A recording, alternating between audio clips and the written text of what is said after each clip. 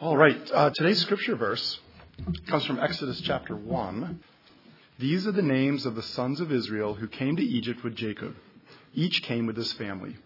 Reuben, Simeon, Levi, and Judah, Issachar, Zebulun, and Benjamin, Dan and Naphtali, Gad, and Asher. The total number of Jacob's descendants was 70. Joseph was already in Egypt. Joseph and all his brothers and all that generation eventually died, but the Israelites were fruitful, increased rapidly, multiplied, and became extremely numerous, so that the land was filled with them. A new king, who did not know about Joseph, came to power in Egypt. He said to his people, "Look, the Israelite people are more numerous and powerful than we are.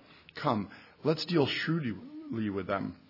Otherwise, they will multiply further, and when war breaks out, they will join our enemies, fight against us, and leave the country."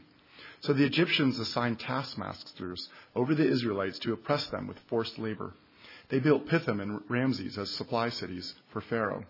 But the more they oppressed them, the more they multiplied and spread, so that the Egyptians came to dread the Israelites. They worked the Israelites ruthlessly and made their lives bitter with difficult labor in brick and mortar and in all kinds of field work. They ruthlessly imposed all of this work on them.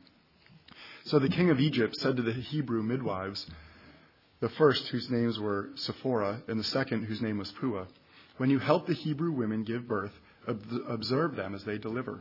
If the child is a son, kill him. But if it's a daughter, she may live." The midwives, however, feared God, and they did not do as the king of Egypt told them. They let the boys live. So the king of Egypt summoned the midwives and asked them, "Why have you done this and let the boys live?" The midwives said to Pharaoh, "The Hebrew women are not like the Egyptian women, for they are vigorous and give birth before the midwives can get to them." So God was good to the midwives, and the people multiplied and became very numerous. Since the midwives feared God, he gave them families. Pharaoh then commanded all his people, "You must throw every born son of the Hebrews into the Nile, but let every daughter live." We are starting a new sermon series in the book of Exodus. Now, Exodus is the foundational story of God's people. It's the fundamental storyline for Israelites. It's the second book of the Bible, so it's not literally the beginning of the story. There's some really important context that comes before, but this is where things really get going. I'm not used to having the light behind me. So if you were to ask an Israelite, "Who are you? What's your story?" They would tell you something like, "We were hopelessly enslaved by an oppressive king that wanted us dead. We couldn't save ourselves, but God saved us and set us free. We were slaves in Egypt, but God made us his own just as he had promised. He set us free so we could know him and love him because he first loved us." It doesn't sound very different from a Christian testimony. That's the fundamental story and identity of every Israelite, and the Exodus story is a foundational story for Christians too. So we're looking at Exodus to learn about God's character, what God is like, what he does, God's promise to save his people, and to learn about who we are, what we need and what we have in God. So as we look at this story today, we're going to consider three things: the problem of oppression, courage for justice, and salvation out of darkness. So oppression, courage, and darkness. Let me pray for us. God, I ask that you would open our hearts and our ears to receive your truth. Lord, soften our hearts to receive from you. God, to see you for who you are, that we would know who we are in Christ Jesus. In Jesus' name I pray. Amen. Okay, so first the problem. Let's back up and remember where we are in the story. So Genesis, the first book of the Bible, tells the story of God calling Abraham and promising to make him a great nation, to bless him, and to make them a blessing to all the world. And when God made that promise, he said, but not yet. First, your offspring shall be afflicted for 400 years. But I will judge that nation that afflicts them, and I will set them free. So even in Genesis 15, God has already said how things are going to go here. Genesis then follows Abraham's son Isaac and Isaac's son Jacob. And the story finishes by focusing on Jacob's son Joseph.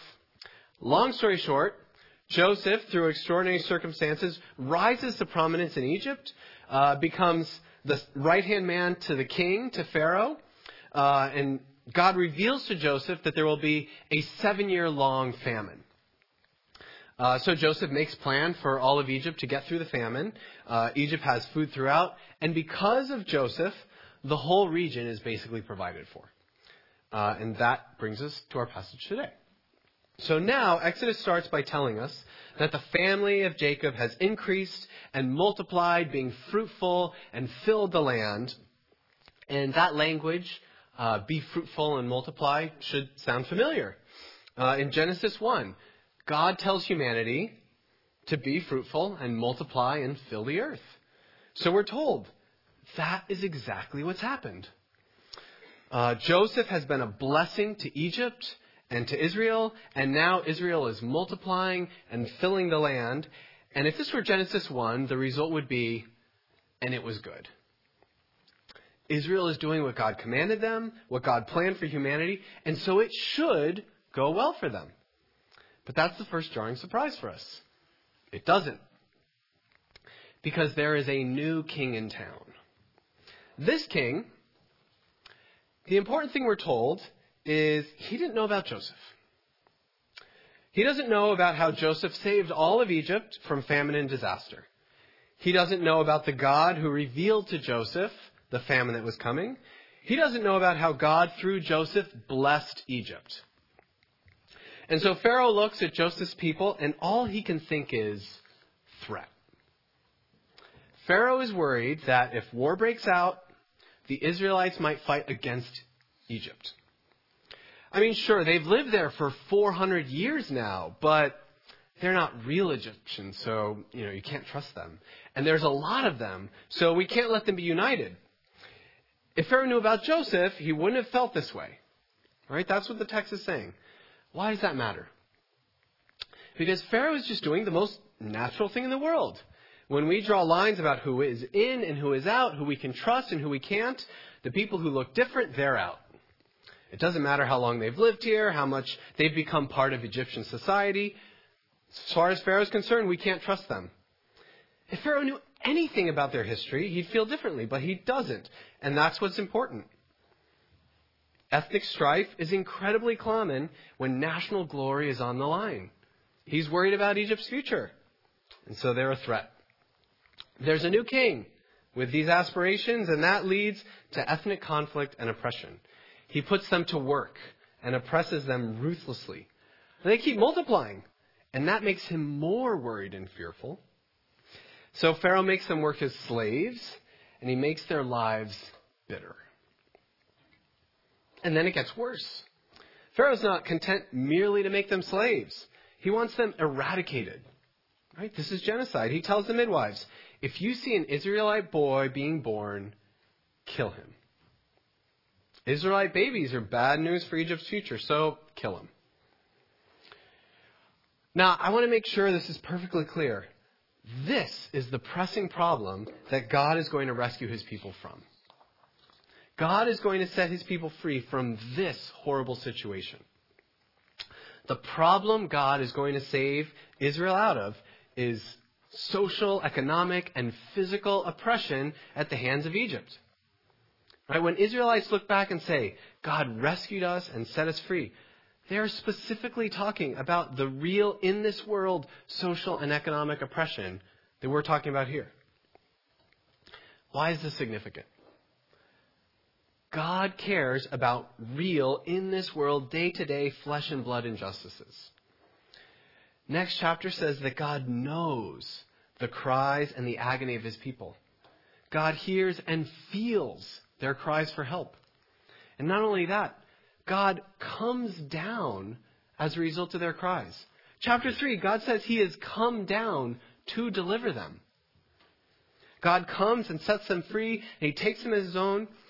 And God ultimately dwells within his people in the tabernacle, spiritually present, because they are being physically oppressed. It's a mistake to think that God doesn't care about our very real problems of social, economic, physical, whatever oppression in this world. God cares about real problems and real injustices. God cares about when we are sinned against. And why am I taking so much time here? Some of you might be interested in Christianity, but you struggle with this problem. As far as you know, for whatever reason, to you, Christians have a reputation for not really caring about injustices in this world. Right? You look at the world and you recognize a lot is wrong. A lot is not how it's supposed to be. But, you might wonder, does God care? Right? Maybe you know Christians who don't really care, as far as you can tell. And you might say, I'm not interested in worshiping a God who doesn't care about the real injustices in this world. And frankly, you shouldn't be interested in worshiping a God who doesn't care about the real injustices people face in the world. But the God of the Bible does care. The foundational story of God's people is that when they were being really oppressed in real time, when their lives were made bitter because they were sinned against, God was moved and set them free. God hates injustice in this world, and God deals with injustice in this world.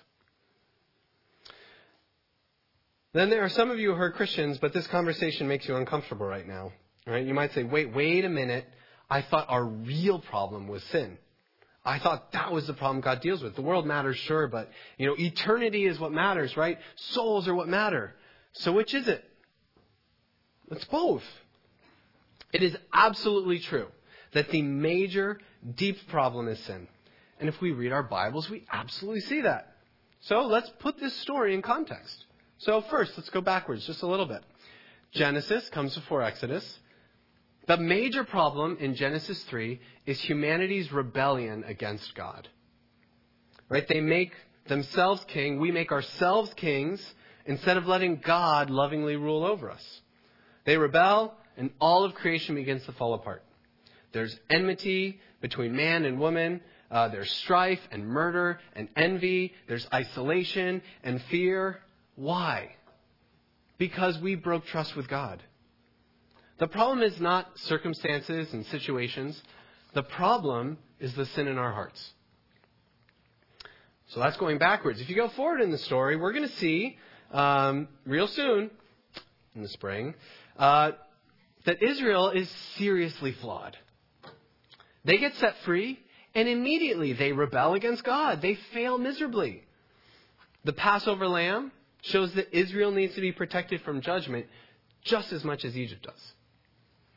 And when you keep going into Judges, Israel is completely indistinguishable from the immoral, unjust pagan nations all around.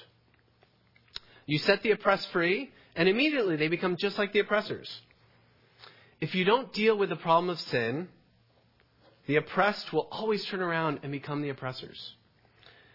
Israel's problem was more than just their oppressed situation in Egypt. And yet, God also sets them free from real slavery. God addresses the bitterness of their lives caused by oppression and injustice. If you think our problem is only sin and what matters is only souls, then you aren't being fully biblical, because that's not what God says. God will say to Israel, your deepest problem is sin, and without forgiveness you are eternally lost. But God's response to real pain and suffering is, I'm going to set you free. God doesn't, come down and lecture the Israelites and say, look, I know this slavery business is bitter.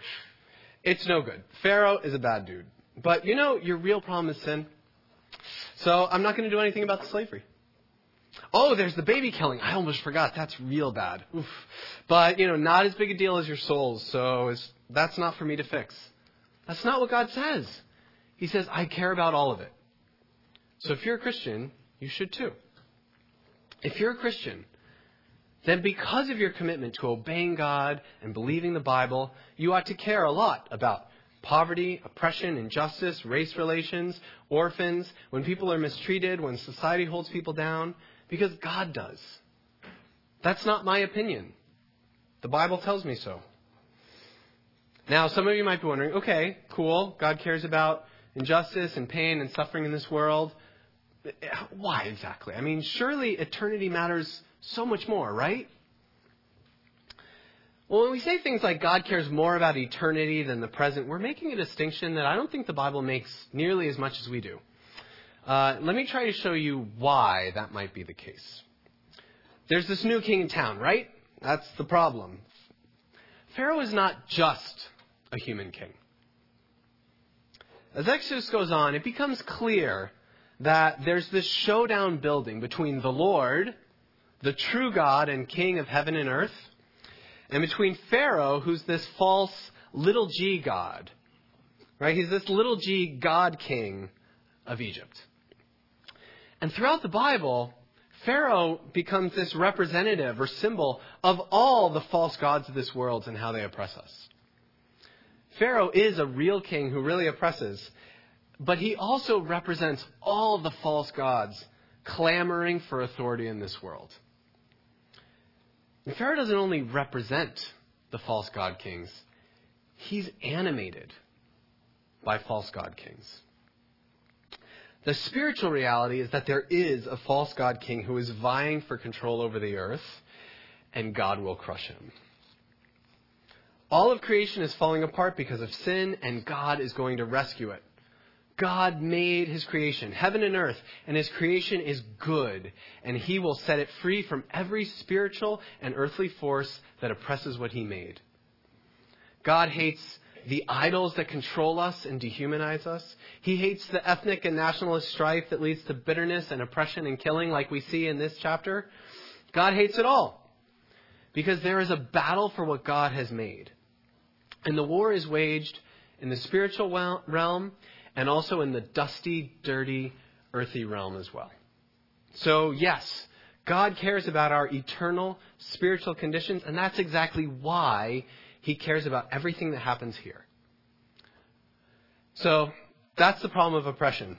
Second, courage for justice. So Israel is literally under a death sentence here, right? Kill the male babies. And we get our first ray of hope, our first heroes in this story. There are two midwives, Shiphrah and Puah. And they decide to defy the king. They refuse to kill the babies.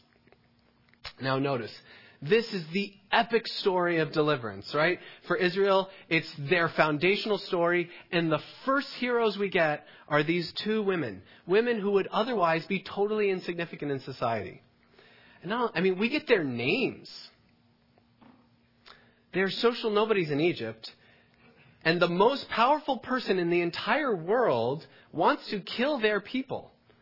So, do I have to convince you that what they're doing is a little risky, is dangerous? Like, they're putting their lives on the line here. They aren't just liking something posted on Facebook.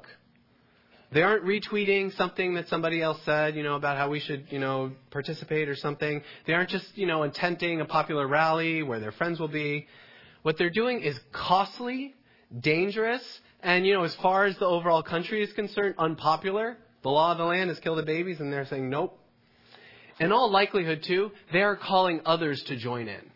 Okay, so commentators think these probably aren't the only two midwives in Israel. Given the population size, two is probably not enough. And enough male children are living that it gets Pharaoh's attention. So it's not like they're the only two among hundreds who are doing this thing.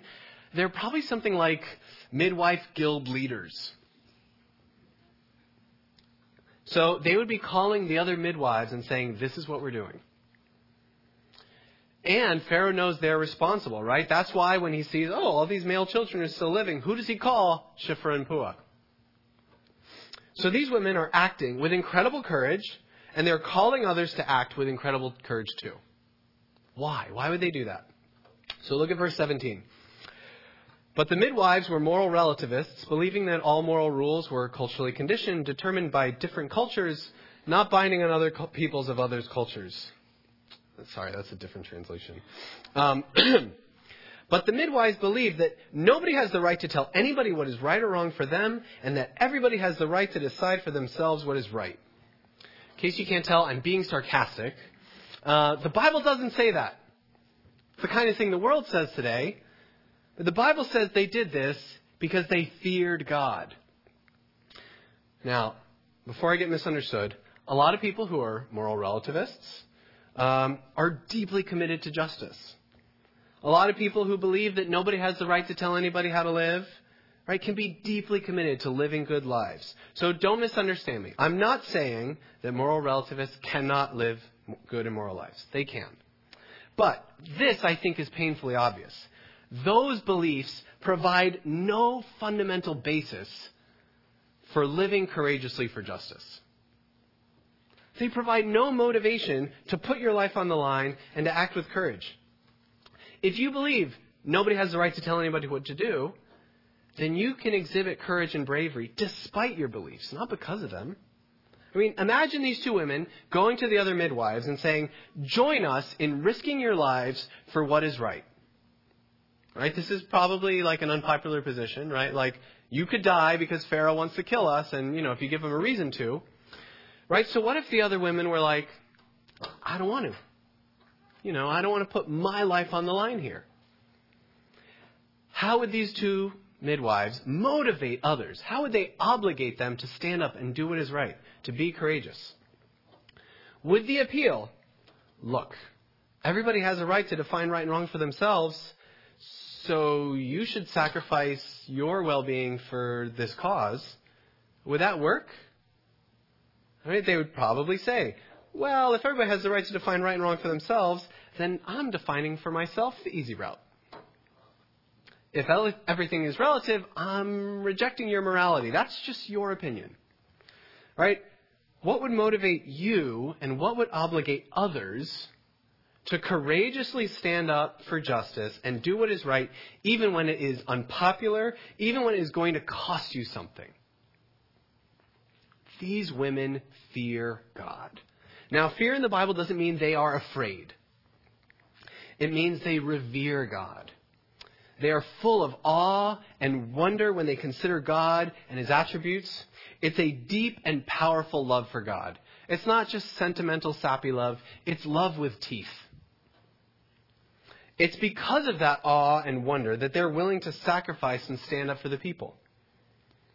The law of the land is we don't want those babies, so kill them. But they say, we fear God, we won't do it. It could be very unpopular, right, to say we don't support this, but they fear God, so they do. Now, you might be wondering, why should fear of God be a motivation to do justice? How does that work? Well, the Bible teaches us if we truly love God, then we love the thing God loves and we hate the things God hates.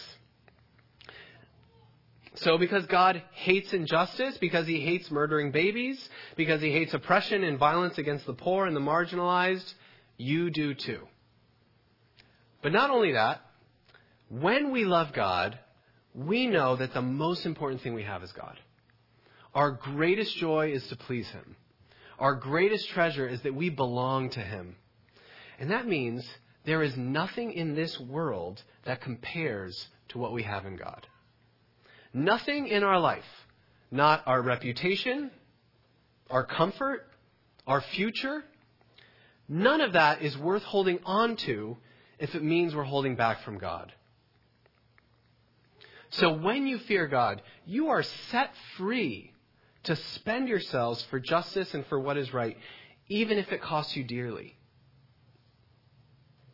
Now, some people think that, if you believe in God, then you would never fight for justice or care about this world because all you care about is heaven. Maybe you've heard the saying that religion is the opiate of the masses. That's this idea. People who say that don't understand biblical religion. Because if this world is all there is, then what motivation do you have to sacrifice what you have in this world? Why would you give your lives for justice if the only thing you have is this world?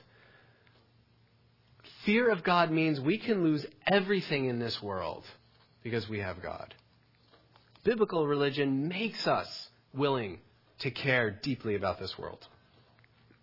So, for example, when Martin Luther King Jr. would appeal to white Americans to make sacrifices for civil rights. Like, how did he appeal? Right? He didn't say, morality is relative, so you should sacrifice. Right? He didn't say, this world is all there is, so you might as well sacrifice your own good for others. Right? He appealed to the law of God. He appealed to the image of God in our shared common humanity. And he quoted the Bible where it says that justice shall roll down like waters. He motivated people to sacrifice for others by telling them to be more Christian, not by telling them to be less. Exodus has a ray of hope because these women fear God. And if we fear God, there's hope for us to act with courage too. So we've seen the problem of oppression, courage for justice, and finally, salvation out of darkness. So the midwives stand up to Pharaoh, and so Pharaoh doubles down. He says, the midwives won't kill them at birth? Fine. Then throw the sons into the river. This is where a lot of us, I think, throw up our hands. We're like, I mean, come on. Like, it's just going to keep getting worse, by the way. If the story ended, before this verse, if it ended in verse 21, then we get like a happy fairy tale, or we get the prosperity gospel, right? Things were bad, but people were brave, and they beat the bad guy, and God blessed them. And if the story ended there, fairy tale.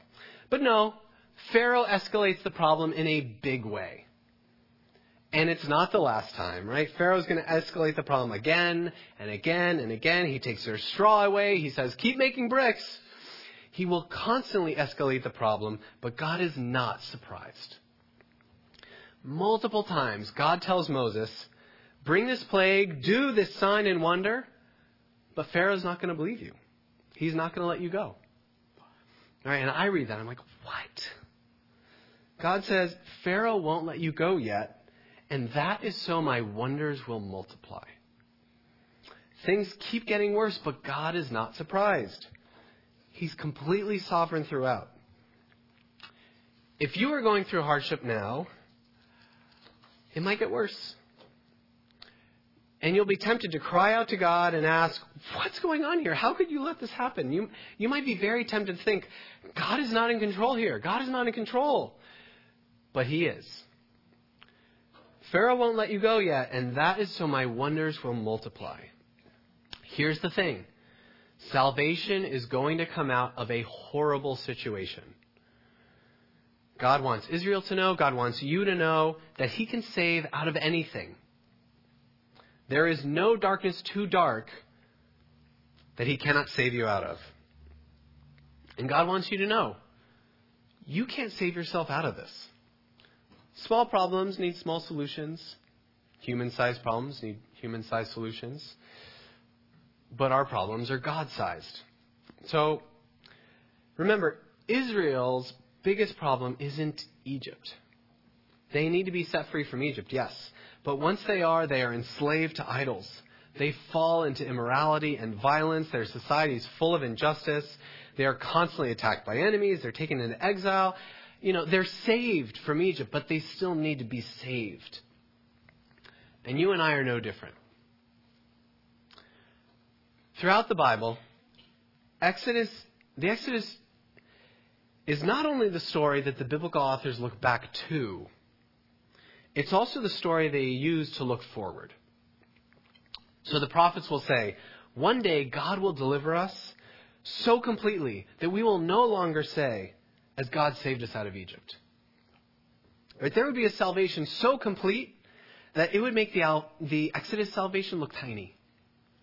There would be such all-embracing release from injustice that release from slavery in Egypt would be a small thing. There would be an ultimate showdown with the ultimate false god king that would end all showdowns forever. And there would be a darkness and a horrible situation far worse than anything experienced in history, but God would not be surprised. God's ultimate salvation at the cross came through the worst circumstances possible. If Jesus' problems didn't escalate, we wouldn't ultimately be saved. Like the Israelites, Jesus was beaten and mistreated, and His life was made bitter. And He wasn't just enslaved and whipped. He was nailed to a cross. I mean, how's that for not having freedom? Like the Israelite sons, The ruling authorities wanted him dead, and he was thrown outside the city gates to perish. And like the midwives, Jesus fixed his eyes to obey God. But not at the risk of his life, but at the guaranteed cost of his life. Jesus' love and fear for God was so great that even when he cried out the night before, "Is there any other way? Please let this cup pass before me," he was still able to say, "But your will be done." If Jesus didn't fear God, he wouldn't have gone to the cross for you. And from the cross, while he was being murdered, do you remember what he prayed? He's experiencing the worst injustice possible here, right? And what is his prayer regarding the perpetrators? "Father, forgive them. They don't know what they're doing." Forgive them. They don't know what they're doing. How can he say that? Because his showdown wasn't ultimately with Rome, with the Pharisees. It wasn't with Pharaoh, but with the ultimate false god king ruler of this world. And at the cross, Jesus was disarming the powers and the authorities that animate all the injustice and evil in this world. Jesus let evil bring its worst against him, and Jesus won. All sin and death could do was prepare Jesus for his ultimate victory when he rose from the dead on the third day. You can fear God and live with courage because your ultimate hope is for a resurrected future. Jesus lives bodily, physically, really and truly to redeem all of creation. Jesus lives in a body because God cares about this world and has plans to redeem it. Jesus didn't get spiritually whisked away to heaven. He was resurrected to a physical body because God cares about all that he has made. And because of our future hope, that means no darkness can shake our resolve to live for God. God is not surprised when things get worse, and God is sovereign over all of history. You can be sure that at the end of time, justice will reign, that slavery will end, that poverty will be overturned, that ethnic strife will cease, and there will be no more tears, no more sorrow. If you're a Christian, when you're stuck in darkness, do not lose hope that God is in control.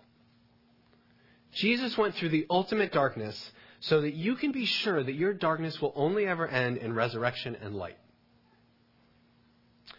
And let that steadfast hope motivate you to live a sacrificial life, pouring yourselves out for others.